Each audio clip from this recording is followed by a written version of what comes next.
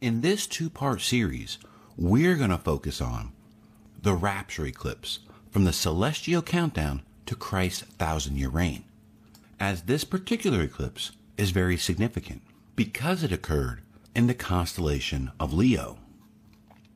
In fact, it turns out, saints, that our recent video on the war Rapture, highlighting the connection between Cuckoo Khan and nuclear war escalation, surprisingly enough, ties to this eclipse in a very scientific, profound, biblical way. And so we have our war rapture on one hand, but on another hand, if we recall, the very first video of this Celestial Countdown series was called the Esther Rapture. And what we will see in this two-part series, from a very demonstrable pattern, that Venus connects these two themes to this exact eclipse in war, our war rapture, which is why this video of our Celestial Countdown to Christ's 1,000-year reign will be called the Venus Connection. And in this part 1 video, we're going to investigate how our previous war rapture video ties to this connection in order to arrive at the Esther eclipse, the conclusion of this part 1 video. But you have to watch it all the way to the end. Again, in a very scientific way. As I like to stress and point out, a claim without evidence is only just a claim. But when a claim has evidence, truth resides.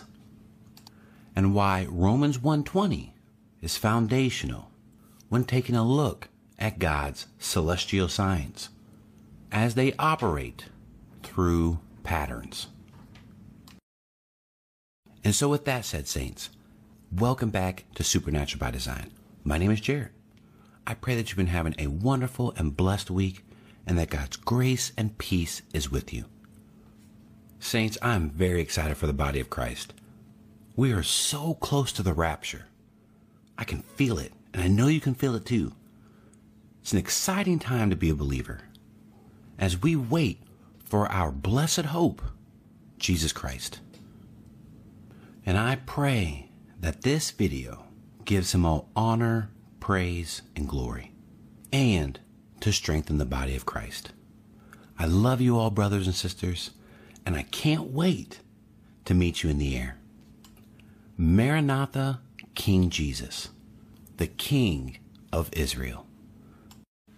A very important part of Christ's character, the fact that he is Jewish. Remember, saints, the whole purpose of Daniel's 70th week is for the Jewish people. It has nothing to do with the church, and why we have to be raptured before it starts. Now, we can't know the day or the hour of the rapture, but we can know the season. And this video, saints, I believe will reassure and confirm that we are that close, as these celestial patterns that you are about to see are revelations from the Holy Spirit. However, it's always important to take what I say, or any YouTuber, to take what is being said before the Lord first. That's key. Our relationship with Jesus Christ is key. That's important. And something that is less important than that is if you could do me a huge favor and hit the like button, share this video, comment on this video. Any and all interactions you all do, saints, help this channel. And I greatly appreciate that. Let's begin the show. So, beginning with our celestial countdown, as stated in the intro, we want to hone in on the 8/21 total solar eclipse, as this was the first leg of a total solar eclipse crisscross 7-year pattern that occurs over America. Now, we will cover the other total solar eclipse in a separate video, because the main focus for this video is to tie this first eclipse to our war rapture video, reinforcing the idea that this first leg of the total solar eclipse represents the rapture. And so looking at that eclipse through stellarium, just as the celestial countdown slide pointed out, this eclipse is in the constellation of Leo. Now, I'm not a big fan of the daytime on stellarium, so if we turn off the atmosphere, the blue background, we can see the planets a little bit easier. So I'm going to do that, and I'm going to do that moving forward on the rest of these daytime slides. But I'll put a little text box below so you know this is actually a daytime sign. See, isn't that a lot better to see? Nonetheless, as you can see, the eclipse was in conjunction with the star Regulus. That will be significant later. But flanking this eclipse is Mars, and almost equally distanced away on the other side is Mercury. However, the main point, the takeaway, is that this eclipse occurs in Leo. So let's take our Rapture eclipse and our war rapture idea and bring them over to this slide here, to our December winter solstice timeline, in order just to recall that this month of December is highlighting this theme of war, and that the plumed serpent of the Mayans was the war deity, as we saw that connection in the war rapture video. Now, transitioning to a Mayan background, we need to add a few more details that tie in the Venus connection in order to see how these two themes relate of our A21 eclipse and the war rapture. But before we get there, I don't want to get too ahead of myself. We need to discuss a newly discovered eclipse pattern. And so, just as we discovered in the celestial countdown that the 420 hybrid eclipse marks a very significant connection to Hitler. Well, Saints, there's only one other solar eclipse in the year for 2023.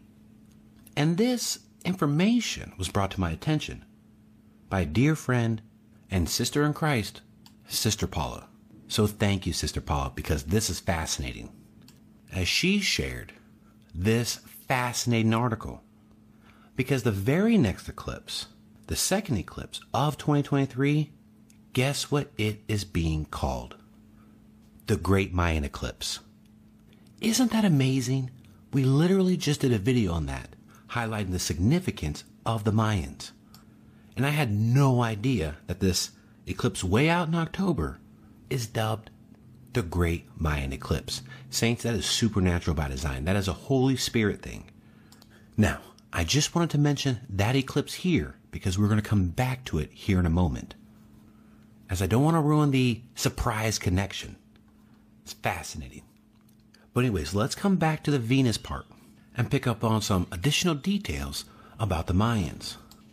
And so, as you recall in the War Rapture video, Kukulkan, also known as the plumed serpent or Quetzalcoatl, was the war god of the Mayans, with a small g, by the way.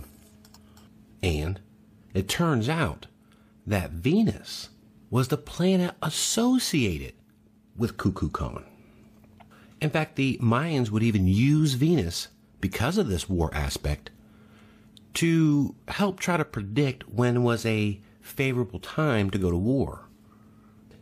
On a side note, what's interesting about that concept, Haman did the same thing when he tried to determine a favorable time to take his plot against the Jewish people. And of course, as we know in the Purim setup, it's why he's tied to the constellation of Pisces, which will be significant when we get to the Esther aspect of the Venus connection. But anyways, my whole point is that Venus is very significant to this plumed serpent.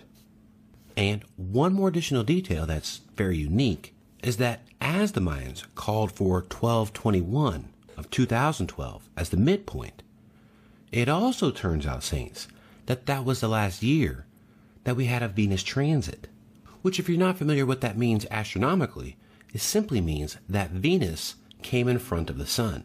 Now, there's only two planets that can do that, Mercury and Venus, as they are the interior planets relative to the Earth. The other planets never do that. In fact, pulling up the stat chart from Wikipedia, I have highlighted yellow the last time that occurred, which was on 6/5 of 2012. Occurred 8 years previous in 2004, but then not for over 100 years prior to that. And then even moving forward from our 2012 transit, doesn't occur until 2100. So this Venus transit was the last time of 2012, marking the winter solstice of 2012, was very significant. So Venus is very significant. Not to mention, it's tied to the plumed serpent and war. Now that we have established Venus, its connection to Cuckoo Khan, and war, and yet over here we have our constellation of Leo. Now let's see historically how Venus ties Leo and war together in order to arrive at the conclusion of a war rapture. Saints, this is absolutely fascinating. This is where the Holy Spirit came in and told me exactly where to look. And remember, we're about to look at some historical dates removing the atmosphere. But remember, this is a daytime situation. However, if we go back in time to the very day that World War I started, saints, on 7/28 of 1914, guess what constellation Venus is in? Leo. And if we fast forward to the very day of the start of World War II of 9/1/1939, guess what constellation Venus is in? Leo. And check this out, saints. Moving to the great Mayan eclipse on 10/14/2023, guess what constellation Venus is in? Leo. So not only does World War I and World War II have Venus in the constellation of Leo, and Venus being associated with the plumed serpent of war, isn't it fascinating that the great Mayan eclipse also has Venus in Leo? And so isolating this Mayan eclipse is pointing to war, with our Haman 2.0 eclipse pointing to the rise of the Antichrist. And saints, that has been the exact theme that I believe the Holy Spirit has been leading this channel to uncover. That war ushers in the Antichrist. And why the Holy Spirit has been so crucial in uncovering this pattern is because the Holy Spirit acts as a deciphering ring. Because just as our Antichrist eclipse is tied to Haman, and we know that's biblical, we can't rely on the Mayans' interpretation of Venus. We need to rely on a biblical application of Venus. And so just as we have Haman, saints, did you know that Esther, her name, not only is the three-letter root of Esther, in Hebrew tied to hide or conceal, to be hidden, as we saw in the Esther Rapture video, but Esther can also be derived of Old Persian, meaning star, and the Babylonian form of Ishtar. And guess which planet Esther would be associated with? Venus. And coming back to our incorrectly named Great Mayan Eclipse, because the eclipse occurs in Virgo, maybe a better name for this eclipse would be the Esther eclipse. And just as Esther is tied to the planet Venus, and as we zoom into that planet on this Esther eclipse, saints, check this out. The king that she is married to in the book of Esther is King Ahasuerus. And this name is only used of 3 kings in the Old Testament. And guess what this king's name translates to? The Lion King. Isn't that incredible, saints? And pulling back from this is what the Holy Spirit has been making this connection of, an Esther rapture.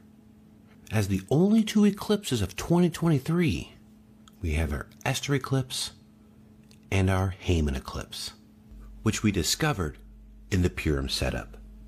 Isn't that incredible? What a fascinating year 2023 will be.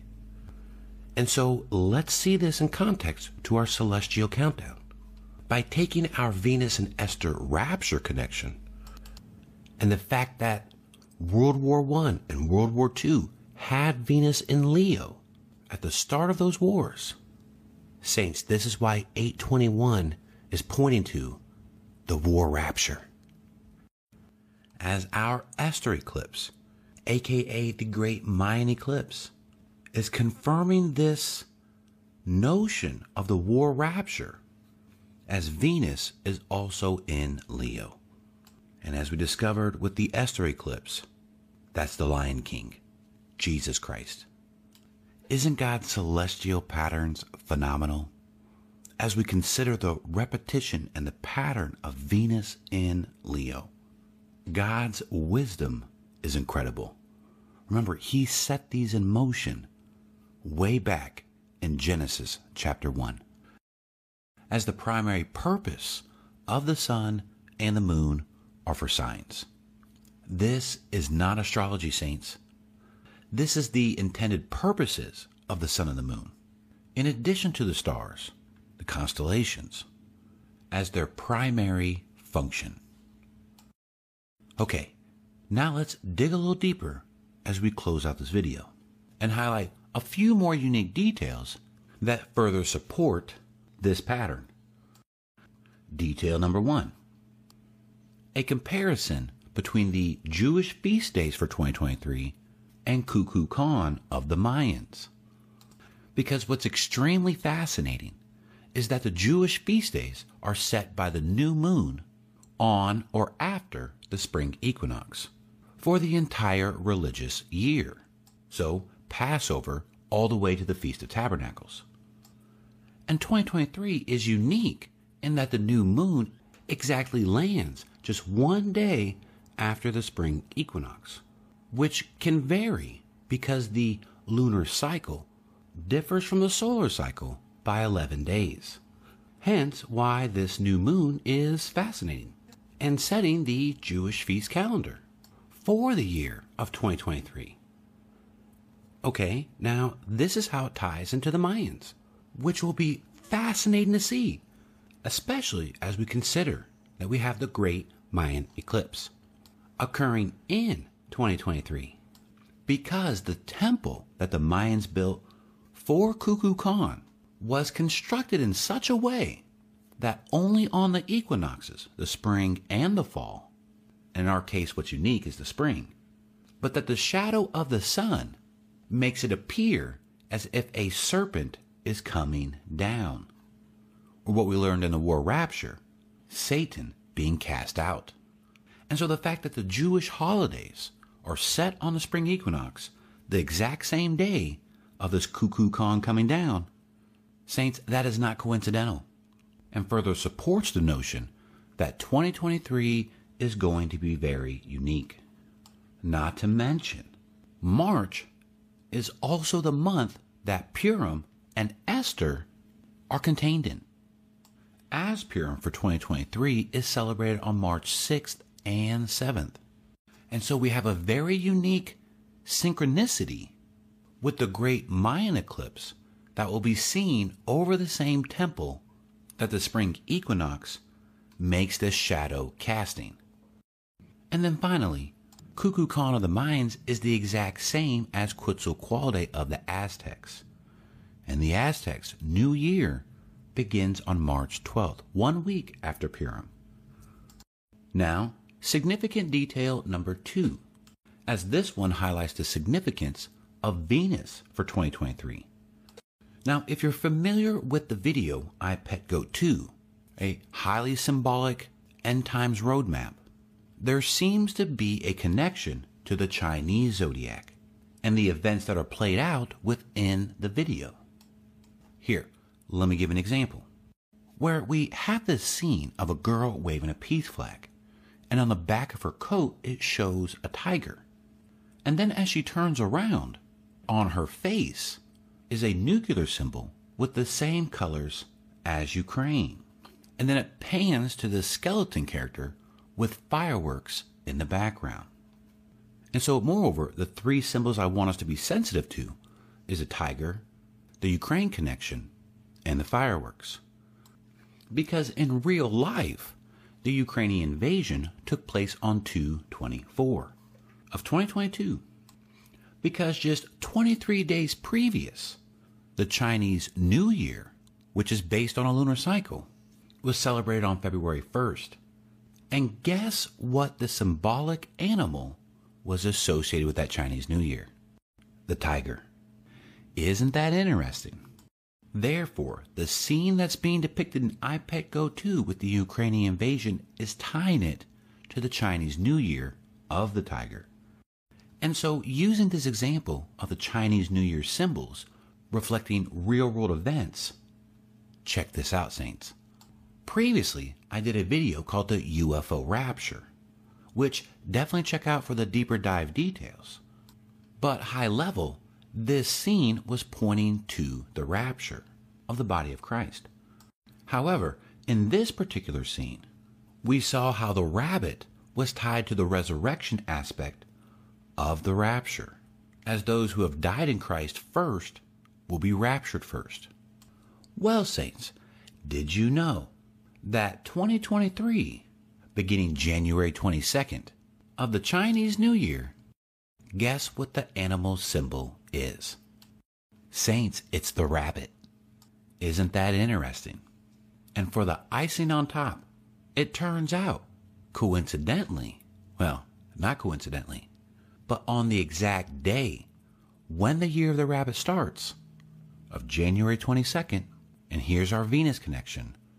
As we pull up Stellarium, Venus is in exact conjunction with Saturn. Not the 21st or the 23rd, but exactly on the 22nd, the start of the Chinese New Year of the rabbit. And to bring in a Mayan aspect to this, it turns out, Saints, that the Mayans viewed a sun-setting Venus as being a prime time for war. Saints, that's exactly what this is. Venus appears in the night sky at the setting of the sun, providing further support of a war rapture. Isn't that fascinating? A war rapture contained in this iPet Go 2, tying in the year of the rabbit. Hopefully you're seeing how much overlay there is in this particular war rapture theme.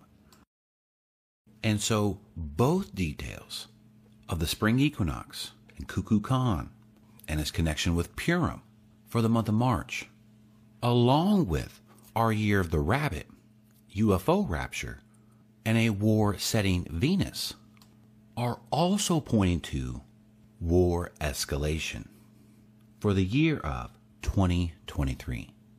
And so without further ado, in this part 1 video, the Esther eclipse, this is where we're going to end this video. But before we go, Saints, I want to put you onto an incredible new YouTube channel by Brother Carlos called The Bible Architecture. This beloved brother in Christ has some fascinating Holy Spirit insights, and I suggest you subscribe to his channel. And so I'll put a link to his channel in the description so you can check out his content. And so now, with all that being said, Saints, I just want to thank you for watching. I love y'all. Jesus loves y'all. And he wants to talk to you personally. What a wonderful Savior we have. Maranatha, King Jesus. And until next time, Saints, God bless.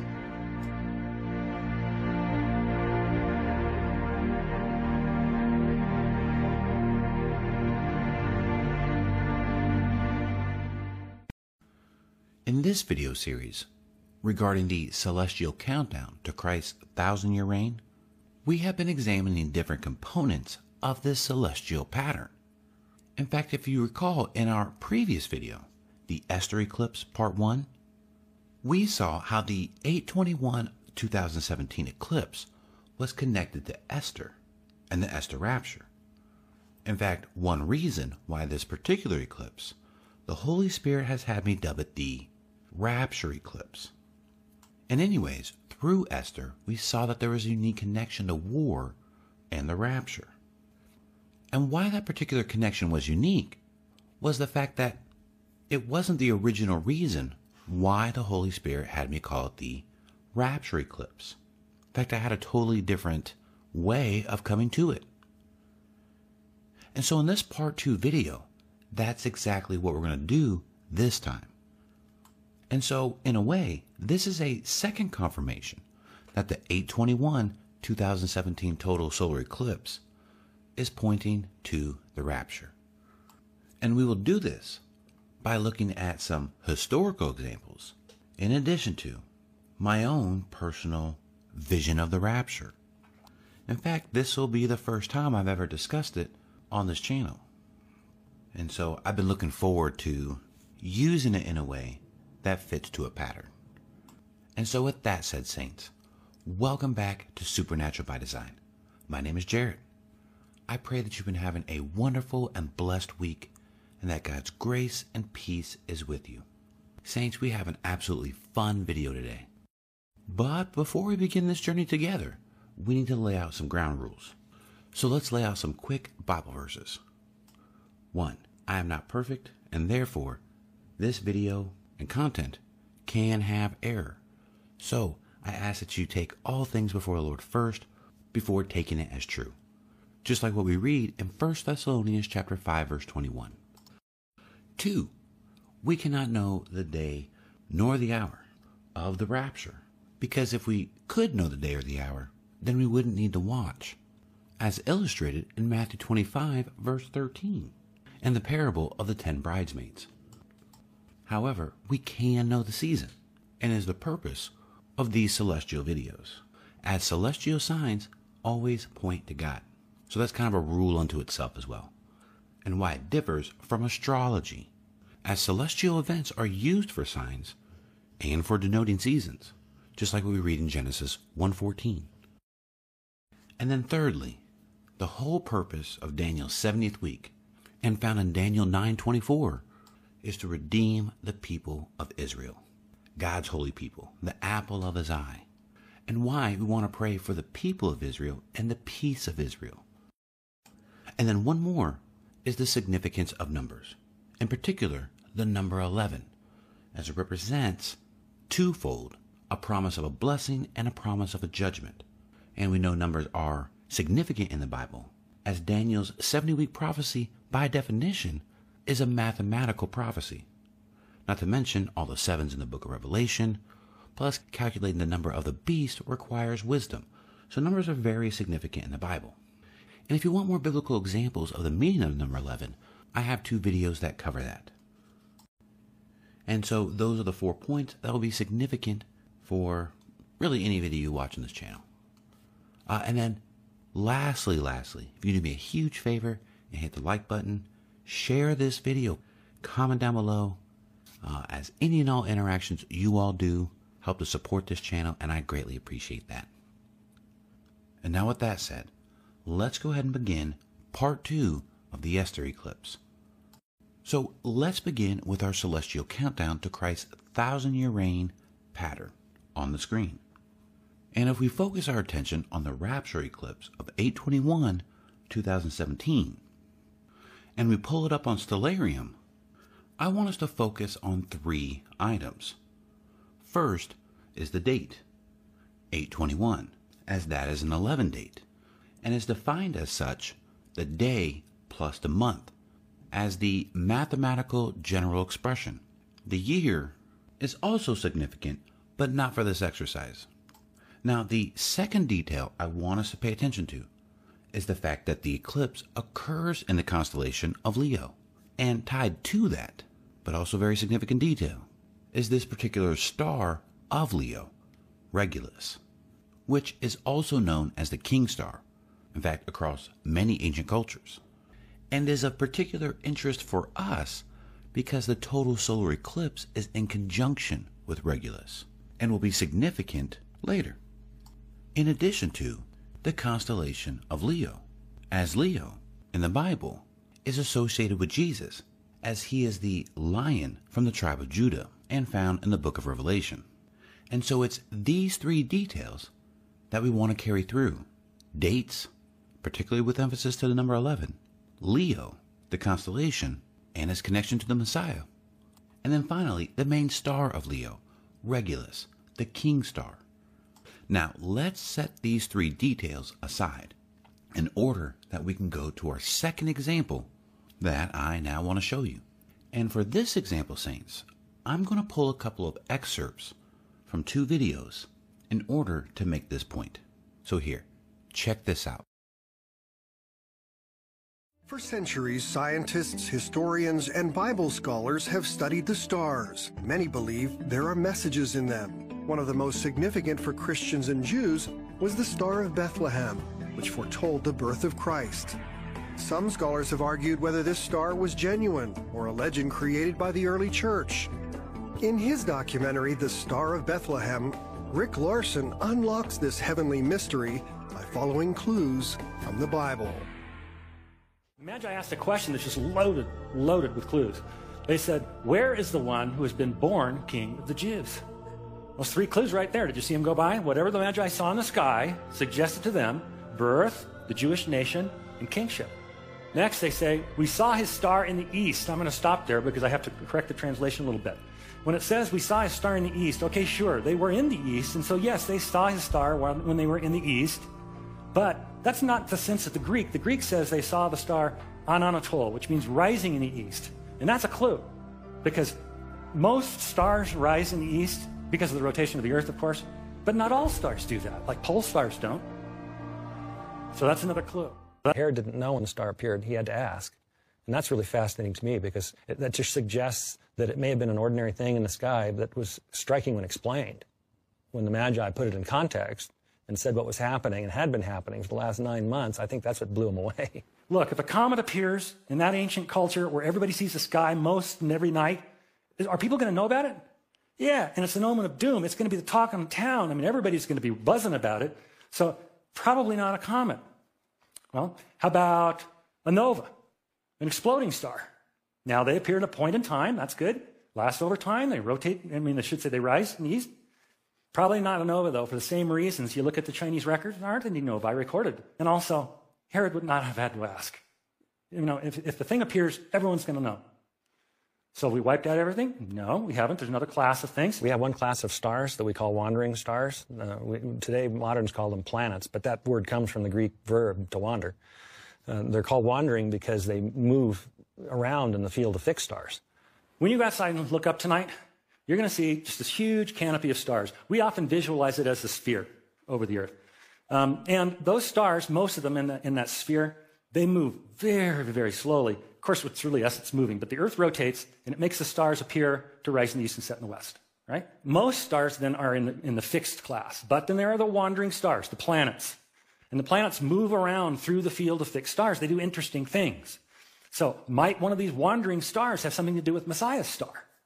Well, that's going to be our working hypothesis. Anybody tell me what's the largest planet in the solar system? It's Jupiter. Jupiter's named for the highest god in the Roman pantheon. It's a gas giant, we call it. It's the biggest planet by far. It's about 11 times the diameter of Earth. It's hundreds of times more massive. Runs in an orbit way outside of Earth. It takes about 12 years to get around the sun. So might Jupiter, which has been known as the king planet from ancient times because it's the biggest one, might Jupiter have something to do with Messiah's star? Well, that's going to be a hypothesis that we can test. Now, it's not going to be enough to have a kingly name. Jupiter's going to have to do some pretty peculiar things to satisfy all 9 points from the Bible. So did Jupiter do that? So now I'm going to take you and show you the starry dance. We're going to go to the sky and see what really happened 2,000 years ago. This program, incidentally, is it's called Starry Night, and it's a fabulous program. I'm only going to use it just a little here today to show you something spectacular, but if you're interested in astronomy, it's great stuff. Used widely by astronomers around the world. It is extremely accurate. It incorporates Kepler's 3 laws of planetary motion, plus Newton refined Kepler's work. He added something called perturbations, and that's all included in the software. So what I'm going to be showing you through these screens is not something that approximates what things looked like in ancient times. It's quite an accurate reproduction of the positions of the planets because we can actually calculate that. So we can view from any place we like. I'm choosing to view from Babylon because I believe that's probably where the Magi came from. That's the Eastern school. And now most everybody in this room knows that Babylon's in Iraq. People didn't used to know that, but now everybody's very familiar. It's about 60 miles south of Baghdad, right? And you can choose any time to view, and we're viewing 3 BC. It's September. This is the compass rose. It says east, and this red line is the path of Jupiter through the sky. I've turned it on just to make it easier for you to follow Jupiter. Now, when I animate the sky, what's going to happen is you're going to watch the screen increment, and it's going to kind of do it stepwise. And what's happening in between those steps is the program is running through all that math to make sure that exactly what you see is exactly what happened. So let's take a look. And we see Jupiter rising. Oh, cool, Mr. Larson. There better be more, right? Oh, yeah, there's more. I'm already messing with you, though, because there are actually 2 things here. Can you see the 2 objects there? Let me take you to another screen so I can enlarge it without messing this screen up. I'm just going to zoom in. And as I zoom in, you'll find that there are 2 objects there. This is Jupiter. The smaller object is a star. It has a name. It's called Regulus. That's the same word root as our word regal. The Babylonians called Regulus Sharu, which means king. The Romans called Regulus Rex, which means king. This is the king star. We now have the king planet and the king star coming into very close approach. Now, I'd already told you that wandering stars move about in the field of fixed stars, right? But they don't do it correctly. Just so you know, the planets misbehave. Let me show you what they do. Here's what it looks like. Here's what Mars looks like as it moves through the fixed stars. It moves along like you'd expect it to, but then it slows down and loops. Continues on a ways and loops again. Well, what's with that, Mars? That's pretty weird, isn't it? Okay. I mean, it's looping through the sky like that. That's exactly what it looks like, but of course it's optical. It's what astronomers call retrograde motion. Retrograde motion. It's caused by the fact that we're watching from a moving platform. Just like when you are driving your car and you pass somebody on the roadway, they appear to drop back. They're not really going backwards. You're just watching from a moving platform. Same thing. We're watching from Earth. And so when Earth spins past another planet in its orbit, that planet may appear to act strangely, move backwards, retrograde motion. And Jupiter does that, of course. Jupiter's retrograde is very shallow. If I can get my star to go on. Jupiter goes like this. It slows up. It doesn't blink like that. And does a very shallow little circle. Kind of a little like that. Yeah, it kind of looks like a halo over somebody. So did Jupiter do that at an interesting time? Well, yes, it did. Let's take a look. I'll animate Jupiter and let it drop a tail so you can watch it. Jupiter passed Regulus, changed its mind, stopped and went back for a second close approach. That's 2. Passed Regulus again, changed its mind, and came back for a 3rd close approach. Triple conjunction, much more rare, much more rare. And if you choose to see it, Jupiter has just drawn a halo or a crown over the king planet. Interesting. I can see king there, can't you? I can see king, right? Some people would say, well, king, new king, or maybe it means birth. I don't know. I can't get much more out of that, but I do see king there. Very sure. A lot of stuff still missing, though. I mean, I don't see the Jewish nation up there anyplace. So, of course, there's more. Next, I want to ask you a question. 12 Jewish tribes. One produces Messiah. Which one? Anybody know? You're right. Say it louder. It's Judah. That's right. What's the animal symbol for the tribe of Judah? That's correct. Okay, good. Let me take you to the first book of the Bible. Look at Genesis 49 for a prediction of the coming Messiah. We read, "You're a lion's cub, O Judah. You return from the prey, my son. Like a lion, he crouches and lies down. Like a lioness, who dares rouse him? The scepter will not depart from Judah, nor the ruler's staff from between his feet, until he comes to whom the scepter belongs, and the obedience of the nations is his." I need a prop. I'm going to use this for a prop. Y'all know what a scepter is? The thing that kings hold to show that they're kings, right? I want you to remember this scepter because it's going to show up again. Okay? So this is a prediction of Messiah coming in his role as King of Kings. Well, that association with the Lion of Judah, that helps us. Let's go back to the sky. If we look at the sky and turn on the constellations, we'll see that Jupiter has been crowning Regulus right here in the constellation Leo the Lion. Well, now I can see an association with the Jewish nation. I can see king in Leo. Well, that's pretty interesting. That's pretty cool. Wasn't that Rick Larson, the Star of Bethlehem documentary, fascinating? Well, if you want to see the full-length documentary, I will leave a link in the description below. However, Saints, he is not the only one that has come to this conclusion. So let me provide one more clip from Dr. Michael Heiser when he was interviewed on Skywatch TV, So here, check this out. When John, earlier in the chapter, earlier in the book, is talking about looking into the heavens and seeing things, he actually means what he says, that there's something going on. And so he sees a great sign in heaven, a woman clothed with the sun. He's looking at the sky. I mean, this is, again, what I was reading, and I thought, well, that kind of makes sense. I mean, given all the celestial language here. But so I wonder what would the point be? And it's clearly connected with the birth of the Messiah. So, long story short, if you actually take the passage for what it says, you got a woman in heaven. The only collection of stars that's the woman is the constellation Virgo and Virgin. Okay, everybody knows this. If you actually take that as your starting point, you have the moon under her feet, the sun in her midst, or sort of in the womb area, 12 stars around her head, so on and so forth. If you actually do that and plug it into an astronomy program, it does produce a date. And the date, again, is really what freaks people out. Because the date would be September 11th, 3 BC. It's the only time when not only these sets of circumstances, but if you put it in an astronomy program, there are other things going on at the same time that John does not mention, but to a pagan and to a Jew would have signaled something specific. For instance, above the woman, what's the next constellation? Okay, it's Leo, the lion. Okay, the tribe of Judah. Oh my goodness.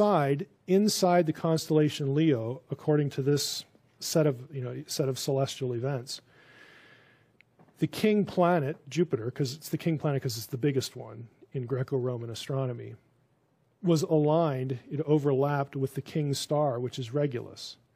So to a pagan, it would have been the sign of the birth of a divine king, but it's in the lion constellation. The dragon at her feet, again, if you plot this out on the ecliptic, there is a dragon figure. There's actually two of them. One is off the ecliptic. The ecliptic is the imaginary line that the constellations follow. In an astronomy program, it actually puts it on the screen for you.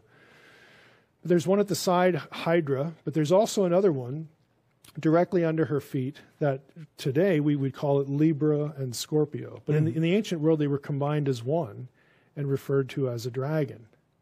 Okay? It's waiting to devour the child. I mean, if you put all of these things in, all of the events, what's here in John and those conjunctions, it's an unusual event. And September 11th, 3 BC is the one you get. So isn't that interesting? We have two scholars coming to the exact same conclusion regarding the birth of the Messiah on 9/11, which has some profound implications, especially if you live here in America. But nonetheless, that the Messiah was born on 9/11. Now, some planetary programs will show it as 2 BC, others 3 BC, depending on if your planetary software has a 0 year incorporated. The software I use, Stellarium, does, so that's why it shows 2 BC. And so let's turn to that and see exactly what was happening in the night sky on 9/11 of 2 BC in order to tie in the birth of the Messiah and his relationship and connection to our 821 total solar eclipse.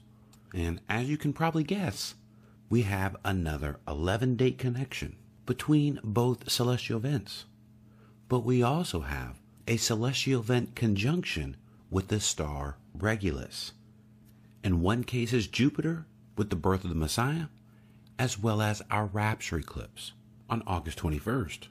And then, of course, both celestial events occurring in the constellation of Leo. And here again are those 3 key connections that repeat as a pattern. And whenever studying God's celestial signs, that's what we want to pay attention to, are repeating patterns. As prophecy, as biblical prophecy, is founded on patterns. Case in point, Paul tells us in Colossians chapter 2, verses 16 and 17, that Jewish feast days or new moon celebrations or even the Sabbath day, that these things are only a shadow of what is to come, meaning a pattern, and that these patterns point to Christ. In fact, to that point, with tying it to a festival and the prophetic applications of them, let me show you one more clip by Rick Larson. In fact, picking exactly up from where we left off last time. We'll see that Jupiter has been crowning Regulus right here in the constellation Leo the Lion. Well, now I can see an association with a Jewish nation. I can see King in Leo.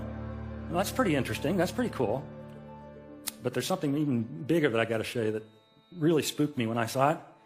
And to do that, I'm going to take you back to the Bible, to the last book of the Bible. We've just been in the first book of the Bible. Now we're in the last book of the Bible, Revelation. And I want to talk a little bit about Revelation first and about its author, because I want to make sure you're all on the same page.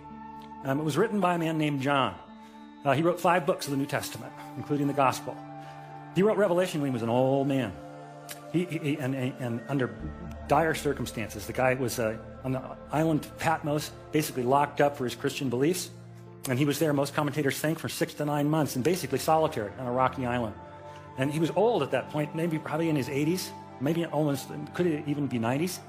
And that's when he wrote the book of Revelation. Now all of you who've read it, you know it speaks in a swirling prophetic imagery, and it's a lot of it seems metaphorical. Sometimes it's not chronological. It's a difficult book.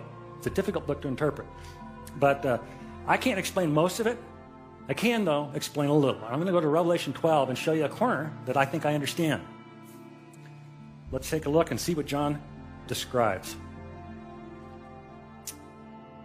He says, a great and wondrous sign appeared in heaven. What is the sign? Well, I want you to watch this. It's a woman clothed with the sun, with the moon at her feet, a crown of 12 stars on her head. She was pregnant and cried out in pain as she was about to give birth. Then another sign appeared in heaven, an enormous red dragon with 7 heads and 10 horns and 7 crowns on his heads. If you understand this, please email me, okay? His tail swept 1/3 of the stars out of the sky and flung them to the earth. The dragon stood in front of the woman who was about to give birth so that he might devour her child the moment it was born. She gave birth to a son, a male child, who will rule all the nations with an iron scepter. Hey, here's that scepter again. Who's the child? That's Jesus in his role as King of Kings. We saw the prediction in Genesis, and here in Revelation he appears again, and he's got that scepter because he's now the King of Kings. So, if the child is Jesus, who's the woman? Yeah, that's pretty easy. Okay. And in metaphorical terms, who's the dragon that waited at the foot of the woman to devour the child?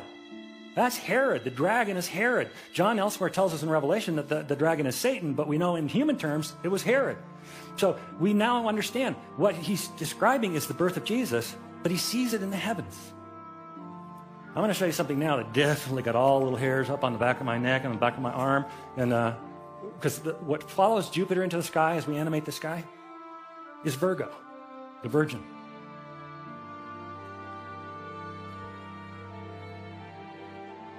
And she's clothed in the sun.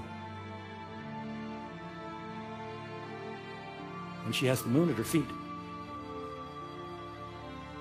It's just a crescent moon, a very small crescent, barely a visible moon. There's a reason for that. This is Jewish New Year, Rosh Hashanah. The sheer weight of symbolism in the sky on this day blew me away. In September of 3 BC, when Jupiter is coming in a close conjunction with Regulus, the king planet and the king star, that happening in Leo, the lion, representing the nation of Judah, the tribe of Judah, that rises in the sky, and behind it rises Virgo, the Virgin, and she's clothed in the sun, and she has the moon at her feet. It's exactly what John described in Revelation 12. It's what he saw in his vision. It's obvious. That got me. When I went on the time forward and saw that rise and realized, oh my goodness, that's what John saw. There it is. That really let all the hairs come up.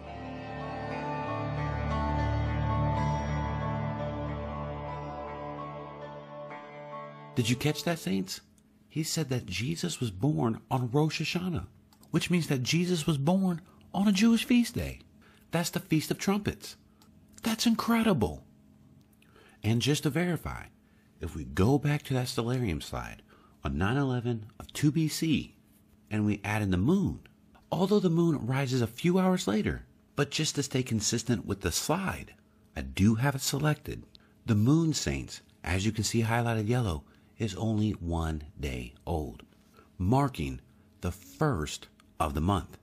And in this case, Rosh Hashanah, aka the Feast of Trumpets. And this is in accordance with Psalm 81:3, when Israel is to blow the trumpets on a new moon, and then the call out of the Feast of Trumpets itself in Leviticus chapter 23, which in accordance with the Jewish religious calendar is the 7th month. Not the first, but it is the first month if we're talking about the civil Jewish calendar. But nonetheless, Jesus is born on the Feast of Trumpets. In addition to the fact, our 3 repeating details of an 11 date, the constellation of Leo and Regulus. And so now it's time for our third case, my rapture vision. And so, to preface this just a little bit, saints, I've never had any kind of visions before. This was the first one. Actually, it's been the only one. And I don't have prophetic dreams. However, in this instance, I was wide awake when it happened. And so the best way that I can describe it, it was like a dry run rapture, like a practice rapture, as it happened literally in the twinkling of an eye. However, it was the most profound experience that I've ever had in my entire life. In fact, it changed my life completely. I became on fire for God overnight, as I had experienced the love of God in a very supernatural by design way. And so, here's what happened. This was when I was back in college, and late one night I got prompted by the Holy Spirit. Granted, I didn't know it was the Holy Spirit at that time, but was prompted to read my Bible. And this was at 1:30 in the morning.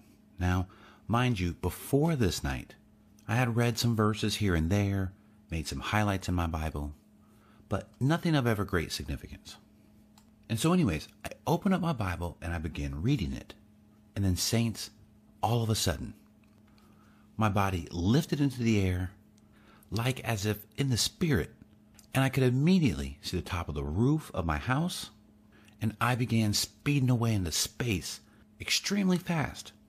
And then it was only when I got to the planet Saturn that I slowed down for just a millisecond, just enough so I could see it, and then continued on until I hit a white light.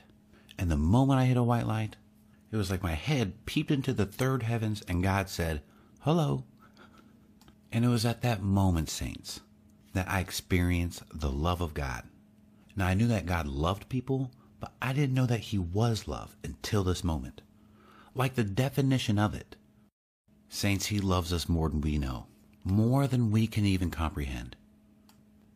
And immediately I was back in my bed, and the only thing I could do in response was just shed tears of joy. Because in that moment, I knew that God was real beyond a shadow of a doubt. In fact, I even felt lighter, like spiritually lighter.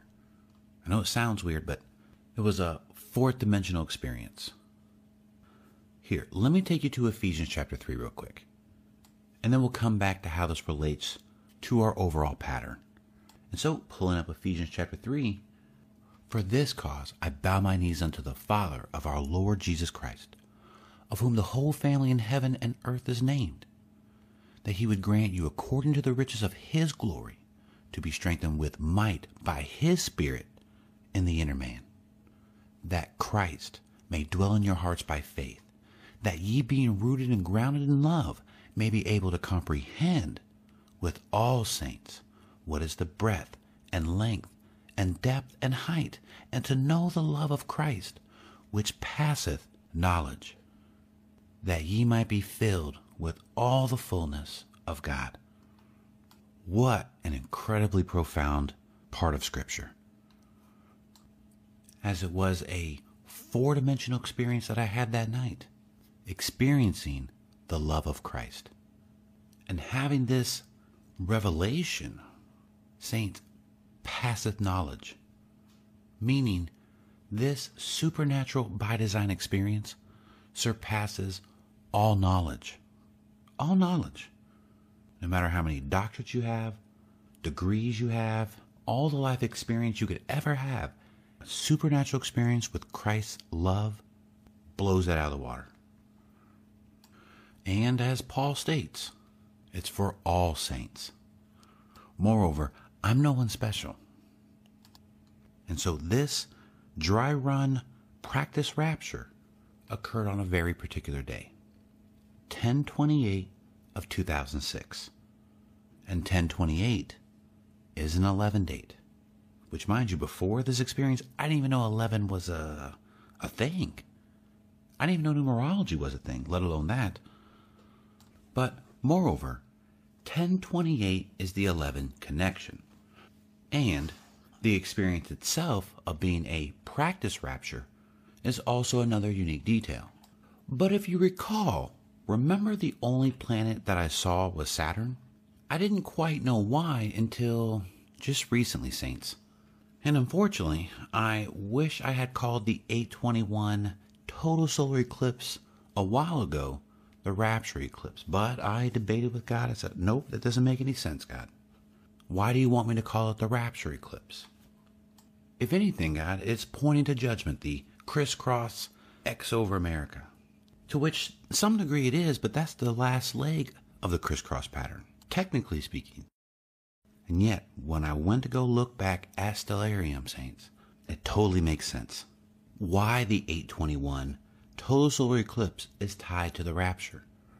Because if we go to the night of 10/28 of 2006, the night of my practice rapture, and only seeing Saturn, guess what constellation Saturn was in? Leo. Isn't that crazy? And another unique detail is the fact that my practice rapture was on 10/28, and the total solar eclipse is on 8/21. Do you see the play on similar numbers? Dropping out the 0 from 10/28, it's a palindrome, Saints, of 8/21, and highlighting the significance of this 11-date connection, as we have seen it in all three examples, 8/21, 9/11, and 10/28. Not to mention, all three deal with the constellation of Leo. And in 2 out of the 3 examples, Regulus, the king star of Leo, plays a very unique role. Isn't that fascinating? But Saints, just this argument laid out right here on the screen was the original way that I was going to demonstrate the 8/21 rapture eclipse. However, if you've seen the war rapture and the Esther eclipse part 1, we came to the exact same conclusion, a totally different route, as we see that war is also a part of this rapture theme and tied to Leo. And so one more theme that you got to check out. Check this out real quick. If we take our Esther eclipse of 10/14/2023 that we learned in the previous video, and remember, she was married to King Ahasuerus, and his name, if you recall, means the Lion King. And therefore, our 10/14/2023 eclipse is the Esther eclipse. And the fact that it occurs in the constellation of Virgo, we could also make a case that our 8/21/2017 eclipse is our Lion King eclipse, because it occurs in the constellation of Leo. Isn't that interesting? But wait, there's more. In fact, the date durations between these two eclipses is 2,612 days. Add up those days together, it's another 11 connection. Isn't that interesting? So we know that this is significant, that these are tied together, like a wedding. In fact, isn't the rapture modeled after a Jewish wedding? Yes. Which is why the next detail is very significant. Check this out. If you're familiar with solar eclipses, anytime we have an annular eclipse, sometimes you may hear them referred to as a wedding ring eclipse, because the ring around the eclipse. Now, typically, whenever that terminology is thrown out, it usually always does around an annular solar eclipse. And so as for me, I've always taken it as a grain of salt. But this one's unique. This time there was something to it. Because what's fascinating, Saints, if we take a look at our Esther eclipse, our wedding ring eclipse, guess where that eclipse is at? It's on the hand of Virgo. And in Stellarium, almost looks like her wedding finger, as it would be the hand that a bride would wear a wedding ring. And therefore, further confirmation that the Lion King eclipse and the Queen Esther eclipse are tied to a wedding rapture. Isn't it amazing how all these celestial signs are tying together? Oh, saints, I think we're absolutely close to getting out of here. Oh, and one more detail. I just noticed this, literally. Mars and Mercury surround the annular eclipse that's on 10/14, our Esther eclipse. Turn with me back to our 8/21 total solar eclipse. Mars and Mercury are the same two planets around that eclipse. Now, because the Holy Spirit just led that connection, it's still something I need to pray about as far as its meaning, but nonetheless is further confirmation of our Lion King eclipse and our Esther eclipse being tied together to a wedding rapture. Saints, that is fascinating.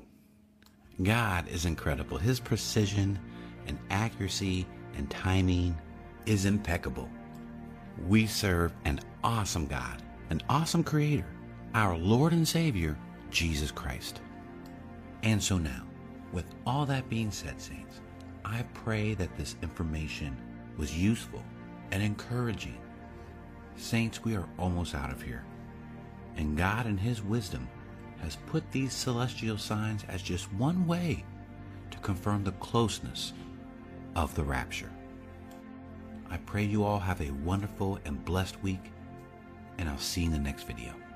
Maranatha, King Jesus.